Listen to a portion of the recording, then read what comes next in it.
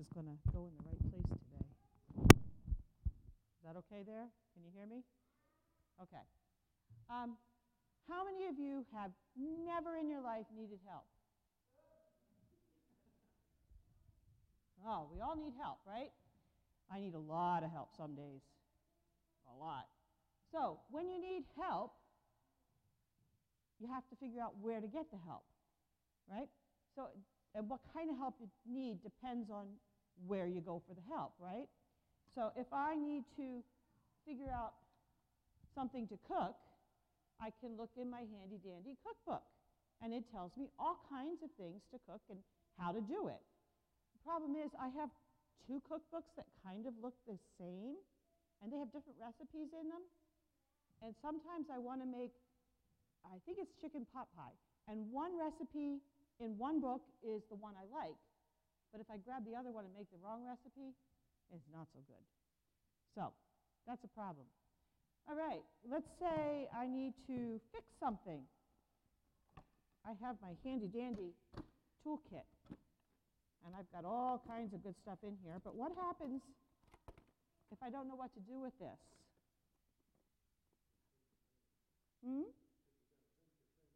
I'll pinch my fingers. But what can I do to find out how to do this? I see it looks like it's broken. I don't know. I could ask somebody. Now, if I ask Ben, will he tell me how to do this right? Maybe, he might. If I ask Carl, he probably would know how to work it, right? So, it depends on who I ask. All right, what else do we have in here? I want to make some crafts. So I can look in my handy-dandy book here, and it'll tell me how to make some crafts. It gives a lot of directions. Some of them are kind of hard to read and follow. And you know what? I've also found sometimes when I do these that there are mistakes in them. And it tells me to put a certain color someplace, and that's really not the color that's supposed to be there. That's a problem. And if you want to go someplace like Boston, how many of you like to go into Boston? No, a couple of you? Well, Boston is a great place. Not anymore? Well, the problem with Boston is sometimes it's really hard to figure out how to get around in there. So a map can be really helpful, except you have to make sure you have the right map and a current map, because they're always changing things. And maps are great. I love maps. I miss maps so much. So if I need help, I have a lot of tools, right? I have maps, I have books, I have tools that I can use. Even if I want to build something really big, I can look in this book about raising a timber frame. Think I can do it if I read this book? Probably not. I can probably use some of the tools and probably figure it out, but it looks a little complicated to me. First of all, I don't think I would have the time to do it. But yesterday, I was talking to a friend about a store. He was telling me about this really great store to go to get kids' clothes. It's in Ware. And I said, oh, great, when's it open? He says, oh, it's open 7 days a week. I said, oh, well, what are the hours? He said, oh, I think they're open every day from 9 till 5 or 6. I said, that sounds great. So I said, you know what, let's just double check. So I looked on the internet, and I said, oh, that's nice. Their website doesn't tell me when they're open. So I searched around, and I found a site that said that they were closing at 4 o'clock. And I found another site that said they were open till 5. And I'm like, okay, so are they closing at 4 or are they open till 5? So we called them. And the person said, well, we don't open on days when it snows. Okay, well, it's not snowing. Are you open? She said, well, we're open Tuesday through Sunday. Tuesday through Saturday, we're open from, I think, 9 to 4, maybe. And Sundays, I think it's 10 to 4. I'm like, lady, you work there. You don't even know when you're open? I was like, maybe I don't want to shop at this store. But my point is, things that we have access to, oh, the other thing, sometimes I'm surprised nobody has said it. Just check it out on Google. Search it up. If I want to know how to sew or find my way around Boston, I just put in Google Maps or whatever. If I want to know how to use a tool or how to cook something or even what I want to make for dinner, I can just say, oh, Siri, what should I make for dinner tonight? And she'll probably give me some ideas, right? But it's not always reliable. But there is one thing that is reliable.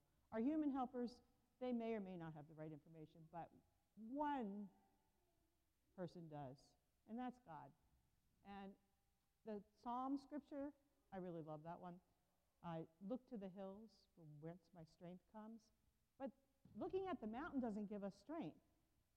It's not the mountain. Yeah, the mountain might remind us that we have strength, but it's looking to God that gives us the strength. And I also like the part that God never sleeps. Now, we all lost an hour of sleep last night, and I'll tell you, I'm going to feel it for a whole week. That 1 hour just throws me off. But God doesn't miss that. He stays awake all the time. And when we're struggling, when we need help, He's there. I think about that. I like to walk on the beach, and I like to see the footprints. And it reminds me of the story about the man or a woman or a child, whoever it is, that's walking on the beach, and there are two sets of footprints going along. And then there's one place where there's only one set, and the person says, hey, you know, when I really needed you, where were you? You were with me all along, but then where were you when I was struggling? And the response is,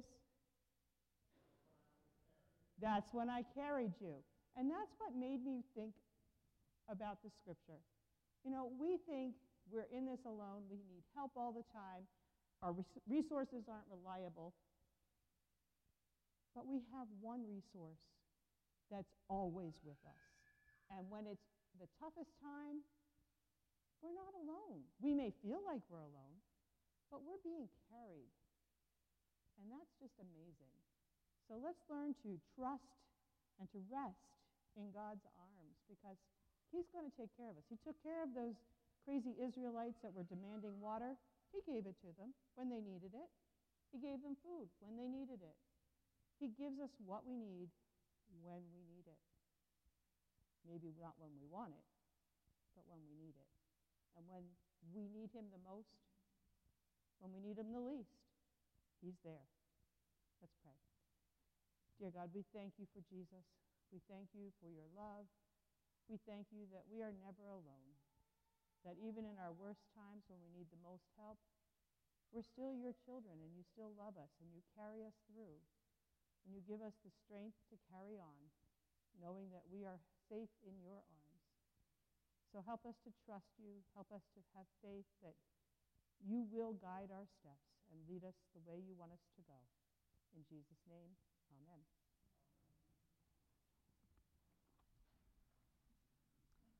Let's pray.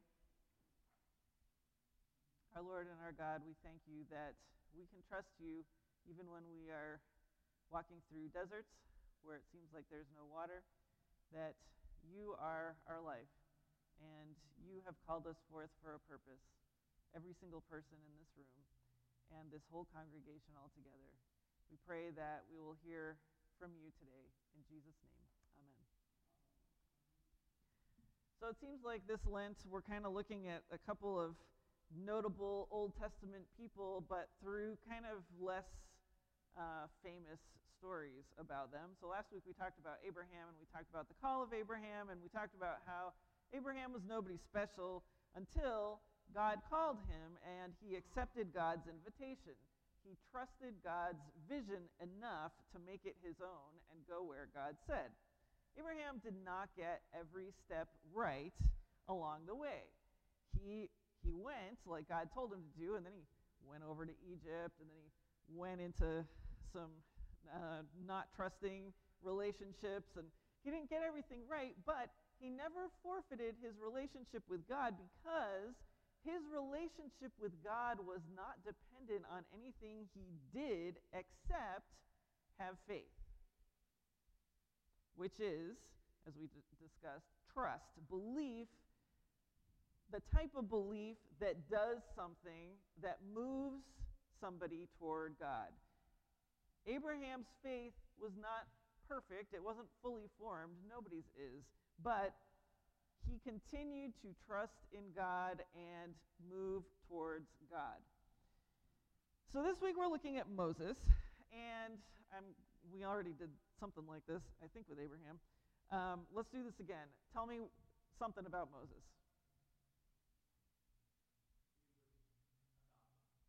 Okay, he was adopted by the Pharaoh's daughter. So a princess, essentially. Yep, and he was a Hebrew, but he was adopted by an Egyptian princess. What else? Right. He grew up rich in the courts, and at the end of Deuteronomy, which tradition says he wrote, it says that Moses was the most humble man that ever lived. That's a whole other sermon, probably. You'll beat him at it? Okay. What else about Moses? Yes, he led his people out of Egypt. Okay, let's start there. But first, actually, let's back up a little bit. When God called him, God called Moses to lead his people out of Egypt. What was Moses doing when God called him? Yes, he was a shepherd, literal shepherd. He had actual sheep, and he was walking through the wilderness and saw what? Right, this bush that was on fire, that wasn't disintegrating, that wasn't burning up, and God spoke to him through that. Did Moses want the job that God gave him? No, he didn't. Why do you think he didn't? He knew it was going to be hard. That's probably the main reason. He might have. I don't remember if he said, I'm too old, but I do know he said that he couldn't speak well. He knew those people. Yeah, to some extent. I mean, it's sort of confusing because he was from the Hebrew nation, but he had been raised in the Egyptian nation, and he kind of knew them, but not from their perspective. So he was a little bit, he must have come into this thinking, this isn't going to be very comfortable because these are my people, but I haven't had the same experience as they have. Did the people themselves want Moses to have this job? No. How do you know? Right. From the beginning, he spends all this time talking to God in this bush and saying things like, I can't speak well, but he also says, who am I supposed to say? What if they ask who sent me?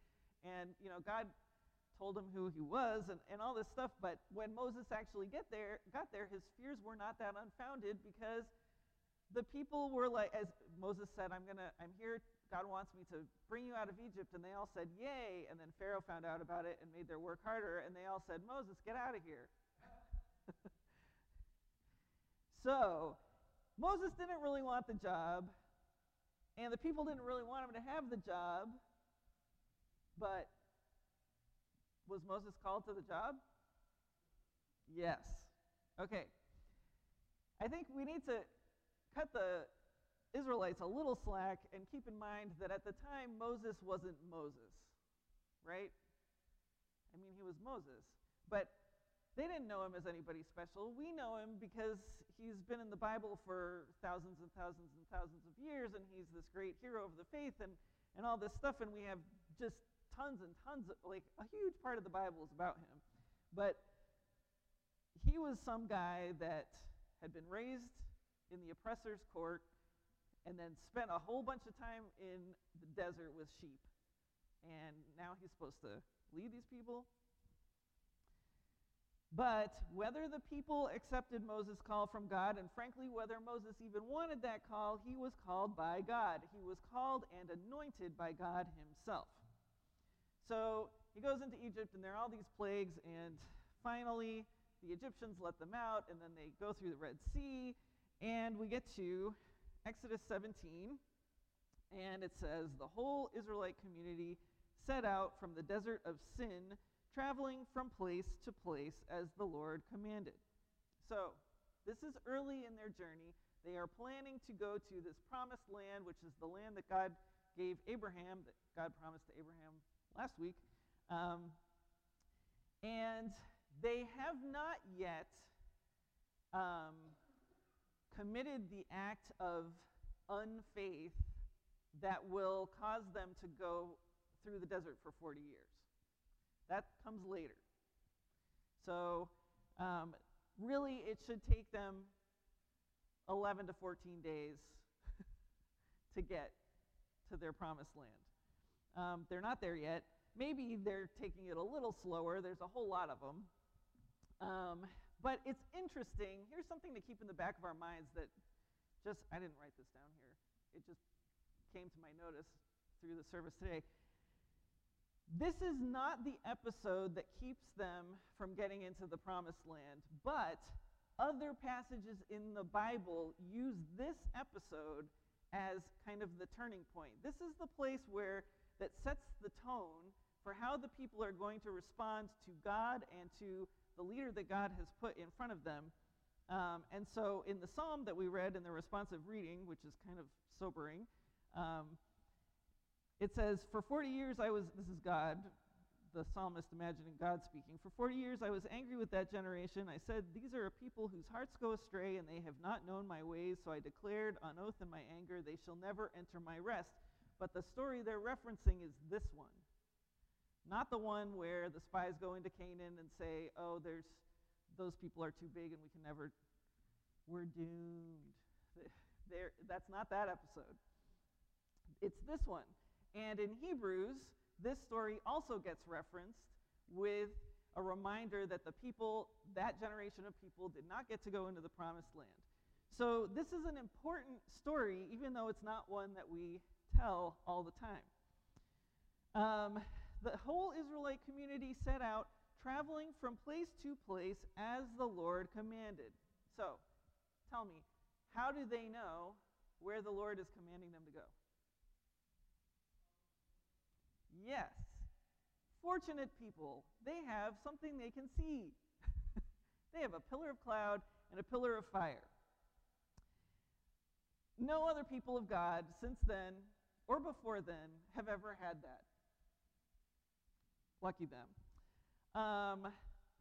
But I think the reason why it's written just this way, so they're traveling from place to place, as the Lord commanded, they camped at Rephidim, but there was no water for the people to drink. So the implication is, God even led them to this place where there was no water to drink. Right? Why would God lead them to a place where there's no water to drink?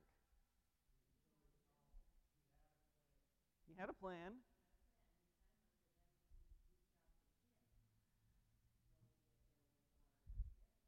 Okay. God is waiting to see how these people are going to respond. The whole story of the journey from Egypt to the Promised Land is a story about God forming a people from slaves to an oppressive power, both humanly speaking and spiritually speaking, to his free people with a new identity. That is the whole story. And so now they are they're not facing the Egyptian army anymore. They've already made it through the Red Sea, but now they're facing a kind of normal human problem. There's nothing supernatural about this problem. They don't have water. They need water. People need water to live. But God is trying to build a people of faith in the line of Abraham who trust him for everything they need, are not relying on themselves, but are trusting in God through faith. And so the question is, are they going to trust him? God has been leading them, and they have this pillar of cloud and they have this pillar of fire, but I feel like in some way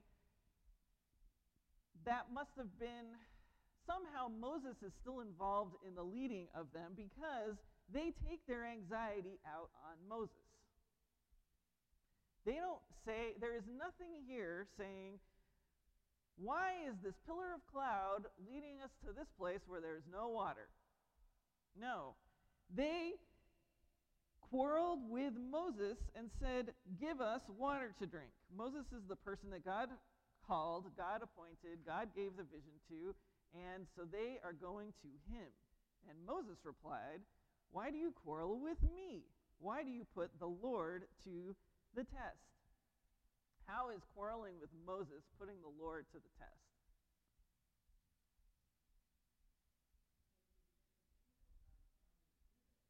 Right.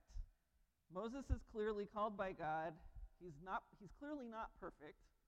We already know that he has done some not perfect things in his life, but he is the person that God has appointed to this place, and so what he says, he is, for better or for worse, he's the one that God chose to speak for him and to set the vision, and he said it, and so really, when they're quarreling with what Moses' leadership, they're quarreling with God. They're putting God to the test. Moses understands that no matter what his shortcomings are or were, no matter how much he didn't want this job, and this is still the beginning of the job. Poor guy. He doesn't even know. He's got 40 more years of this. No matter how much he didn't want it, he has been specifically and specially called by God to discern God's intent for the community and to represent God to them specifically. So they have this pillar of cloud and they have this pillar of fire, but in some way, that's a little bit of a side note because Moses is the human through whom God is communicating to his people. And God, from the very beginning of creation, has always intended to communicate himself through humans who are made in his image. So, we talked, or those of you that are in the We Are Baptist class, talked recently about the priesthood of believers. This is a really important biblical idea and it's especially important to Baptists, and it's why we have what's called congregational polity. It's not just me or some denominational leaders that make decisions for our church. Everybody's involved. Every person who is a follower of Jesus, who has given their lives to Jesus and belongs to him, is a priest to the world. A priest is someone who represents God to the world, and our job is to represent God well to the people around us, including each other, and to, in that way, draw more and more people to God. And so, we're all priests, but every person has a different way that they represent God to the world. God did not make, we talked about this maybe a month or so ago, God didn't make us cookie cutters. He made us all different parts of his body. And so we all have different gifts. Every single one of us, we've all been given the grace of salvation, but we also have all been given a grace or graces, a gift, through which to represent God to the world, through which to be priests. So we're not all priests in the same way. Moses had been given a grace to shepherd God's people. First, he was a literal shepherd, and then he was able to take those skills and become a spiritual shepherd to the people of God. But the people assumed he was one of them, which he was, but they also assumed he was just like them, which he wasn't. He wasn't more important than them, he wasn't more valuable than them, but he wasn't just like them. He had been given a specific role from God, not because of anything special about him, but because of God's choice. And so he asks the people, why are you fighting with me? Don't you know you're actually putting God to the test? Evidently, these people either don't believe that fighting with Moses is essentially fighting with God, or they don't care, because the next sentence says, but the people were thirsty for water there, and they grumbled against Moses. They said, why did you bring us up out of Egypt to make us and our children and livestock die of thirst? Okay. People need water to live. It's scary. I haven't drunk enough water today. I tend to drink a lot of water. I didn't do it. I'm like, I knew I was preaching about this. You would have thought I would have prepared. It's not comfortable to be thirsty. And if you have to go a period of time without water, I mean, a healthy human body can only go 3 days without water. So this objection about being thirsty is not a bad objection. It's not bad to have water. It's not bad to want water. But God, through Moses, has just delivered a people from slavery to freedom. And they are no longer to identify with their old life, but with God's life. And like we said before, this is kind of the first main one for these people, opportunity to trust God with their lives and to trust that God has been leading and working through Moses this whole time. They're not just complaining because they're thirsty. They were at the beginning. But now they're saying, why did you bring us out of Egypt to make us and our children and livestock die of thirst? That statement shows, or that question shows, that they are doubting God, they are doubting Moses' leadership, and they're questioning the vision that God has to redeem the rest of humanity through them. They don't want it. They want to go back to slavery. In Morning Quiet, we were talking about the expression, better the devil you know than the devil you don't. Well, in this case, it's kind of better the devil you know than the God you don't. They don't really know this God. They don't really trust this God. They do know what oppression in Egypt looks like, and they would prefer that. Then Moses cried out to the Lord, "What am I to do with these people? They are almost ready to stone me." I don't think this is Moses being dramatic. I think these people were so opposed to where and how God was leading them through Moses to grow their faith and holiness that they are threatening Moses' own life. So this is going from we're thirsty to we want to go back and be slaves and we want to kill this guy. This isn't just about a basic human need. They have allowed a basic human need or concern to become bigger than God to the extent that they will get violent with the leader that God has chosen for them. So, the Lord answered Moses, "Go out in front of the people. Take with you some of the elders of Israel and take in your hand the staff with which you struck the Nile and go." This is an interesting verse. The more I do this, the more I notice patterns in passages. And so God is giving Moses a little pattern here. He says, go, take, go. Get out in front of the people. Deal with this directly. Take some other leaders that still believe in the game plan and who understand that you are God's point person for the community, the person God is communicating the vision for the people to. Take the sign of your authority and gifting as a shepherd, through which God does miracles and accomplishes each step of his vision, and go. Do it now. Go ahead right now. And then he gives Moses assurance. I will stand there before you by the rock at Horeb. Strike the rock, and water will come out of it for the people to drink. So Moses did this in the sight of the elders of Israel. And he called the place Massah, testing, and Meribah, quarreling, because the Israelites quarreled and because they tested the Lord, saying, "Is the Lord among us or not?" That last phrase shows us what's going on this whole story. The people are complaining about not having water, but really they're doubting that God has brought them there. They're doubting that God is working through Moses. They are doubting whether God is with them or not. Was God with them? Yes. Okay, so now I have a question. Is the Lord among us or not? How do you know? But we do doubt it sometimes. We have faith? Okay, so 2 weeks ago we had Teen Challenge here. And one of the young men came up to me afterwards and was so excited. And he said, I haven't ever come to this church before, but I can tell the Holy Spirit is here. He was so excited. And I agreed with him. This has been my experience since the first sermon I ever preached here was as a guest preacher in 2016, and there were a lot less of you here that time. And after that, very shortly after that, Paul said, maybe someday you can pastor that nice little church in Southbridge. And then I wasn't invited back to speak for another 2 years, and I just kind of blew it off, and I didn't know that you guys didn't have a pastor. And then I was invited back to speak, and Barb invited me to apply, and I was like, when Paul said that, I was like, no. And Barb invited me to apply, and I was like, no. And then it just wouldn't go away.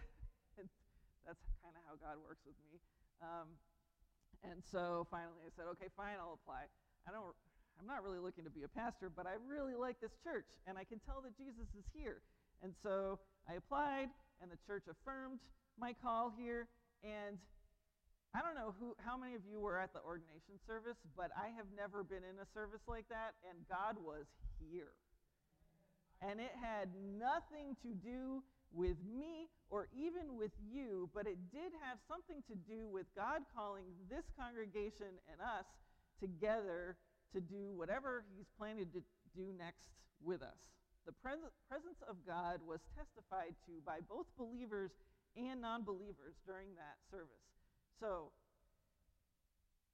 it is not always easy for me to be a pastor, but when it gets hard, I know God hasn't told me it's time for me to leave yet. I don't know that I'm going to take this church to the promised land myself. God might have that honor for somebody else. But every time I think, can I just be done now? God's like, no, I called you here, and we're not done. People are being born again. People are dedicating their lives to God through Jesus publicly in baptism. People who are dedicating their lives to Christ are taking steps to make their existing relationships more godly. I met with someone recently who said they wanted to get baptized, and they are ready to be baptized, but I was a little concerned because I knew that they're not currently living in a strictly biblical relationship with their significant other. I didn't say a word about that to them. They came to me later and said, by the way, we want to get married. God is working in people. This Exodus story, therefore, I believe, is for us. I am telling you, I have encountered this story every day this week, not just from the lectionary. It keeps coming at me, the psalm and this passage. We are not the people of Israel, but we are a community of people that God has called out of, maybe not slavery, but out of a less than optimal situation, out of hiddenness, out of ineffectiveness, and out of decline. God is calling us out of that. And we don't have a visible pillar of cloud or fire to follow, which would be super great, although I guess it didn't really help Moses in this case. But we pray and listen to God, and up to this point, you have trusted me to listen to God, especially for the vision or direction of our congregation one step at a time. And I think we actually do have our own version of a pillar of cloud and fire, which is God has given us a pattern. Because every time I have sensed that God is inviting us to focus on a certain area of ministry, he raises up, it's not always right away, but he usually raises up one or more of you to bring the focus into fruition. So, like it says in this passage, the whole community set out, traveling from place to place as the Lord commanded. Let me point out to you a couple of the places that we've been traveling to as the Lord commands. In 2019, I said, I believe that we need to become a praying church. And in 2020, God raised up Ron to start Prayer on the Spot. In 2020, I said, I believe that we need to have blended worship. We need to have some contemporary music here, but we also need to retain some of the more traditional hymns because that's part of our Christian history, and many of those are very biblically grounded. And God raised up Rand and Kathleen Bond and Tim and Sandy, and now we have Practicing Praise. In 2022, I said, I believe that we need to focus on children and youth. And now we have a regularly meeting youth group that's small, but they have a meeting time now, and we have a Sunday school. Well, not today, apparently. We have a one-person Sunday school today. At the very beginning, I said, or we kind of discerned at the leadership retreat together in 2019 that this church could and should have a ministry of hospitality, but that we wouldn't be able to really do much with that until our church kitchen was rehabbed. And God provided through the generous donations of Kathleen Bond, and then through a miraculous just generousness of everybody here and also our friends online. And now we have a church kitchen, and then he provided additionally through Nancy, and now we have a fellowship hall remodel. We have a much more hospitable place to welcome more people in from the community. All of this is ways that God has led and helped me to set a focus, and people have just been provided. And then around August last year, I started saying, not necessarily in a big group because I still wasn't really sure what I was thinking about this, but I said, I feel like the next thing we need to focus on is young adults. And all of a sudden, young adults started coming in from, I don't know where. And then we reached Massa and Meribah.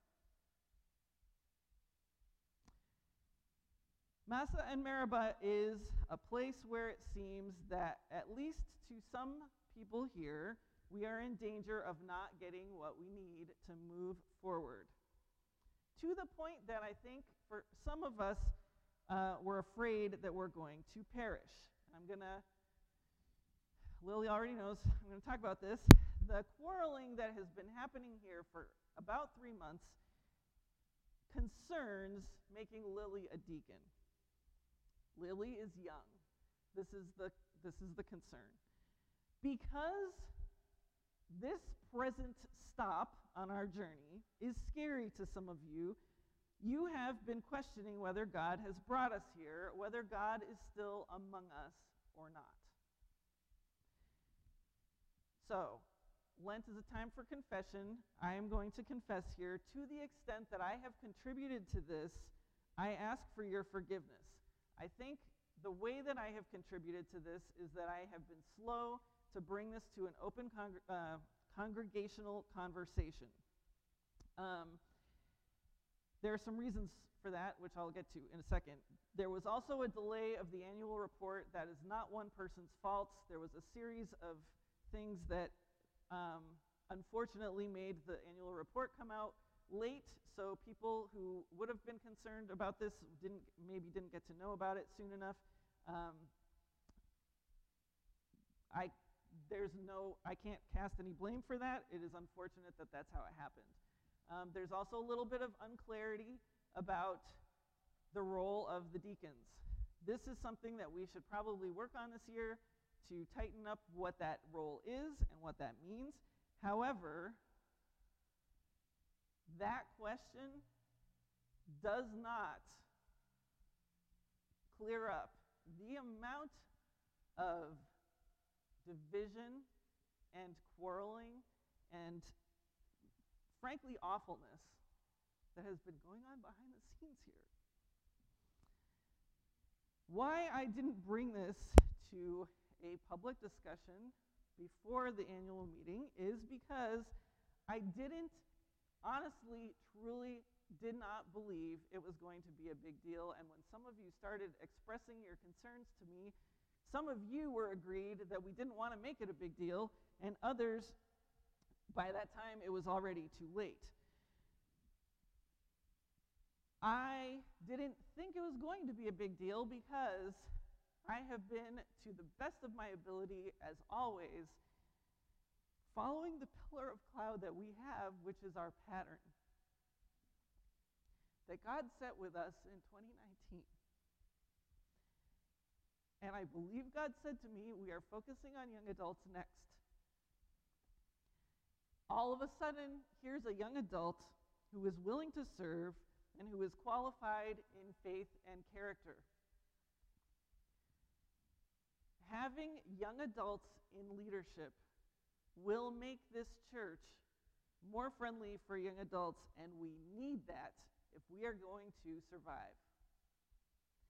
If we have to wander 40 years through the wilderness, we better have some young adults to make it to the promised land. I do not make decisions or even have ideas in a vacuum. I meet regularly with godly, Jesus-loving, theologically sound, Bible-reading pastors and spiritual directors for prayer, support, and advice. And every single person that I have told in that category that I have told about this has said, you want young adults in leadership if the church is going to survive and thrive. Every single one, no exceptions, no questions asked even. When Lily came to mind as a potential deacon last fall, it occurred to me that she might be too young. And so I suggested her to the rest of the deacon board, and at the time, all were unanimous in putting her forward for that role. That may have changed since then, but I was not told about it until afterwards, and so in good faith, from what was agreed on by the deacon board that this church voted in, that was the plan going forward, and because it wasn't a big deal for them, I did not believe it was going to be a substantive deal here. And that is why I did not bring it to the congregation for discussion. However, because it became a big deal, I should have, and so for that, I ask your forgiveness. Regarding young adults as deacons in general, there is absolutely nothing in the Bible that is against putting a mature teenager in leadership position, and there is a whole lot in the Bible that shows teenagers in much greater leadership positions than deacon at Central Baptist Church on a board of other deacons. If God could call teenage Jeremiah to prophesy against the entire nation of Judah and kings, then maybe we need to take ourselves a little bit less seriously. When it first became clear to me that there were concerns about Lily's being a deacon, I took those concerns very seriously. I took them before God. I genuinely considered and prayed about whether I heard God correctly in putting her forward for this role. And I believed at the time that if the vote went in her favor, or if the vote did not go in her favor, either way could be a growing and teaching experience for this congregation. I'm not saying that I believe that God told me absolutely 100% Lily has to be in the deacons board. I think we could have handled this situation either way in a very godly way. But that is not what has happened. Since then, Lily's own character has shown through, and she has handled the awareness that many of you are upset about her willingness to serve this congregation with much more grace and maturity than I've seen from most of the people on both sides of this issue who are older than she is, including sometimes me. The quarreling and division that have occurred here over the last 3 months have not been godly. It has not been biblical. This is not from the Holy Spirit. And it has persisted in spite of the fact that the annual meeting happened a month ago and Lily was voted in by a clear majority, and in spite of the fact that pretty much all of our sermons during Epiphany were about unity and not quarreling.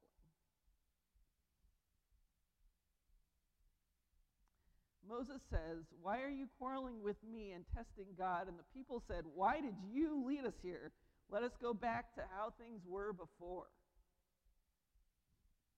Is that what you want? I believe that this week God has said to me, like he said to Moses, go out in front of the people, take with you some of the elders of Israel, and take in your hand the staff with which you struck the Nile, and go. I will stand there before you by the rock. So here I am, standing before you.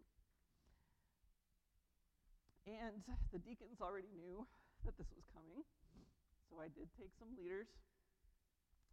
Some of you did not know there was an issue, and to you I say, blessed are you. Others are glad that we have a very young adult in a position that will make our church more welcoming for other young adults because we need them. Others are disappointed with how the vote went, but accept that it did and are willing to move on and allow time to tell if having Lily as a deacon was a good decision for her and for our church or not. But a few of you, until very recently, have been saying things to me like, "This isn't over." Yes, it is. It's over. As of today, right now, in Jesus' name, for his sake, the quarreling and testing around this issue is over. Also, because I feel I need to say this because I think they're here. To any non-human rulers, powers, authorities, spiritual forces who are present here and who do not willingly serve the Most High God, this church is God's church. These people are God's people. And in the name of Jesus, the Son of the Most High God, it is time for you to go for good. Get out of here.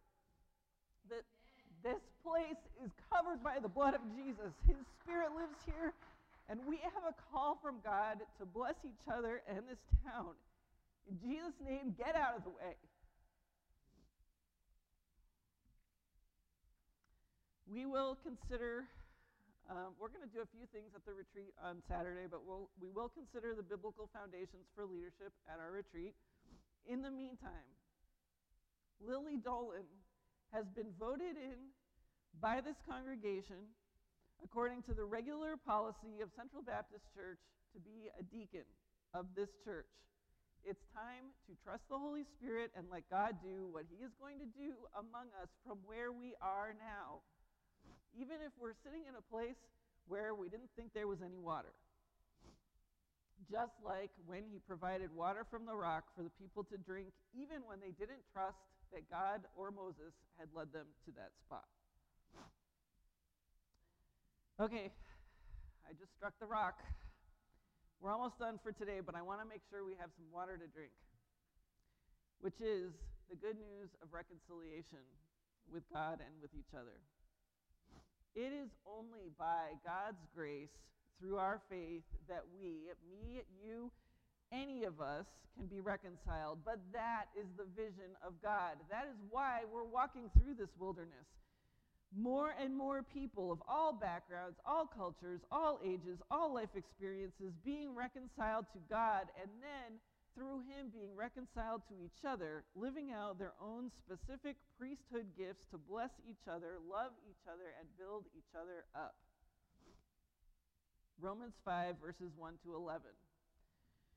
Therefore, since we have been justified through faith, we have peace with God. Not agitation, not quarreling, not testing, peace. Through our Lord Jesus Christ, through whom we have gained access by faith. That's our one job, faith, trusting God. Into this grace in which we now stand, and we boast in the hope of the glory of God. Not only so, but we also glory in our sufferings, because we know that suffering produces perseverance, perseverance character, and character hope. The Israelites did not glory in their sufferings. They would rather have returned to slavery than grow in the character of God. But we know Jesus for ourselves, and we can have a different perspective, even when God appears to have led us somewhere dangerous or frightening or risky. And hope does not put us to shame, because God's love has been poured out into our hearts through the Holy Spirit who has been given to us. Love, not testing or quarreling, scorn, pride, jealousy, any of those things. Love. And it's not just been dripped in. God's love has been poured out. You see, at just the right time, when we were still powerless, Christ died for the ungodly. That's me. And you. All of us were powerless, and all of us were ungodly.